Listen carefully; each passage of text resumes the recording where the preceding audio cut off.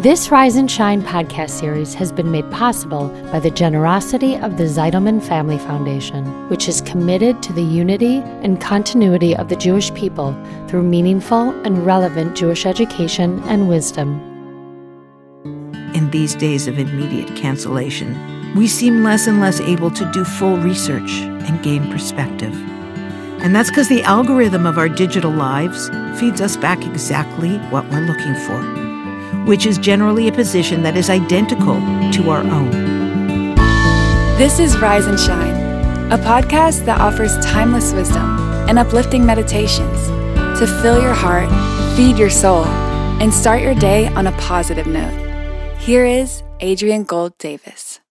You know, lately, I've been thinking about the newest form of social censure that we call cancel culture.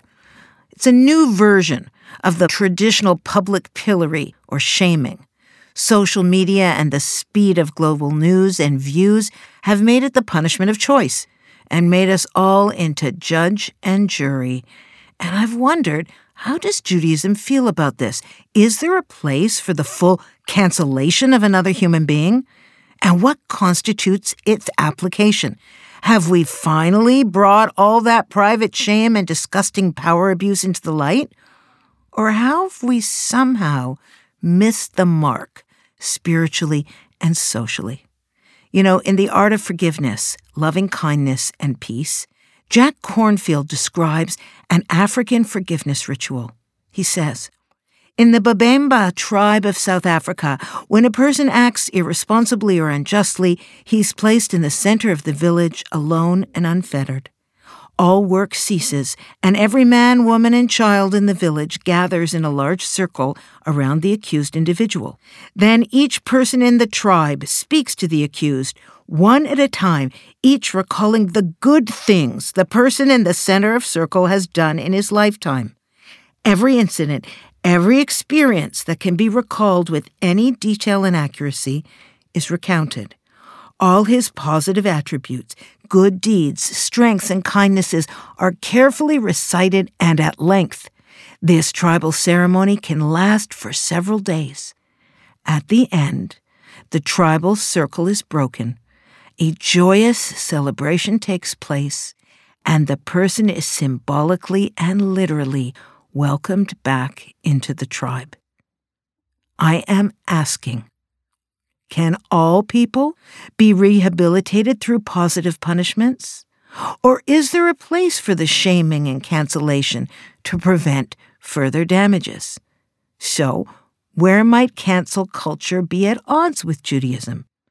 You know, we place a high value on teshuvah, which is repentance. While violations today are broadcast across various platforms, those who have been canceled are rarely given a chance to apologize or make amends. This inability to be forgiven, writes Jonathan Krasner, is antithetical to Judaism's ideas of tshuva. He writes that tshuva is an opportunity to right whatever wrong, but in cancel culture there's no repentance. You're blacklisted, and that's it. President Obama famously criticized cancel culture as, he said, little more than a feel-good measure to boost the egos of those joyously engaged in self-righteous condemnation. Whoa! Obama denounced the propensity to catch others in a mistake and then, and I quote, sitting back and feeling pretty good about myself because I called you out. Shutting down opposing views or being overly critical and judgmental is not a mark of true activism, Obama said. The world is messy. There are ambiguities. People who do really good stuff have flaws, he said. But when is enough enough? How do we draw the line between the belief in personal transformation and danger to society? Is this not why we have judges and juries? Or is the court of public opinion the final say in someone's life, their career, their family? Of course, Judaism also has an extreme mechanism of canceling. It's excommunication, or in Hebrew it's called cherem, and it's allowed individuals to be sent away from the community for straying too far radically from societal norms. The 17th century philosopher Baruch Spinoza was excommunicated by the Amsterdam Portuguese Jewish community for what they called abominable heresies. And Brandeis sociologist Sylvia Barak-Fishman wrote that the phrase Yemach Shemo, which means blot out their name, is an expression that is traditionally used for the Nazis. So when something is a moral monstrosity, that's when one cancels it. Even then, Jewish tradition usually stops just shy of complete cancellation, she adds. The Torah commands us to blot out the memory of Amalek. The Amalekites, who were descendants of Amalek, were an ancient biblical nation that lived near the land of Canaan. They were the first nation to attack the Jewish people after the Exodus from Egypt, and they are seen as the archetypal enemy of the Jews. They attacked from behind. They were fearless of God and man. They were brazen and cruel. But Fishman goes on to say that same verse instructs us to not forget.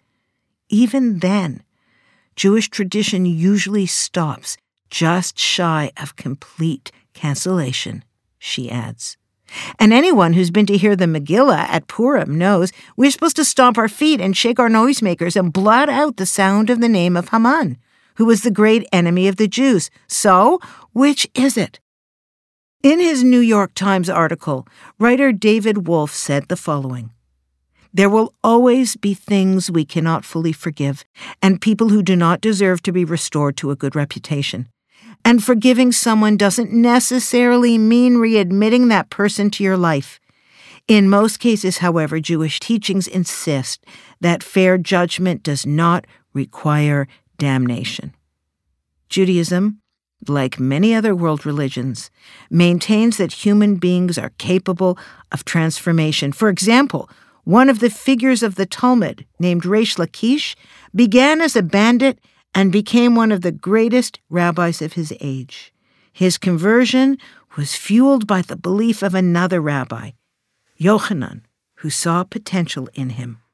The more we believe in judging by potential, that what people do is not the sum of who they can be, the more likely we are to create a society that can help people move past shame.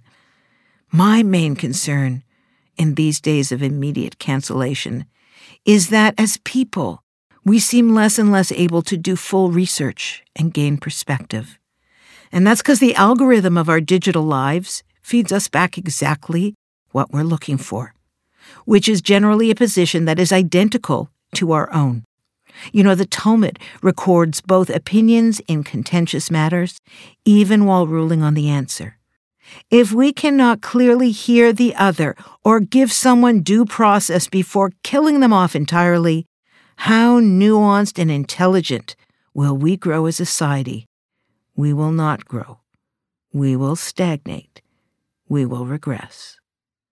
This week, can you commit to thoroughly and unbiasedly learning both sides of any issue before you make a final decision on where you hold on it? Can you refrain from posting often unsubstantiated claims on social media? Can you believe that many people might actually be redeemable? Because if we don't, then it only stands to reason that we can come to be canceled ourselves if we have an unpopular point of view. Abraham, our father, was called Avraham HaIvri, Abraham on the other side. And of course, HaIvri is where Ivrit comes from, the Jew. Because sometimes we too stand alone and are on the other side.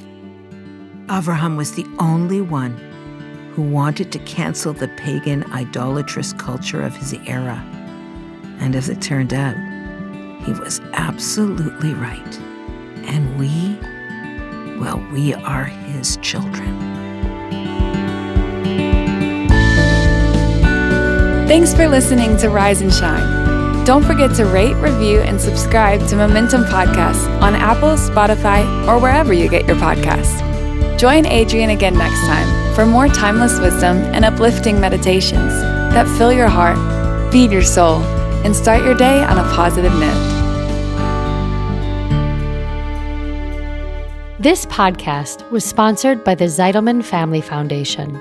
Spread the wisdom. Inspire Jewish individuals around the globe by supporting Momentum's podcasts. To sponsor, contact podcast@momentumunlimited.org. You're listening to a Momentum podcast.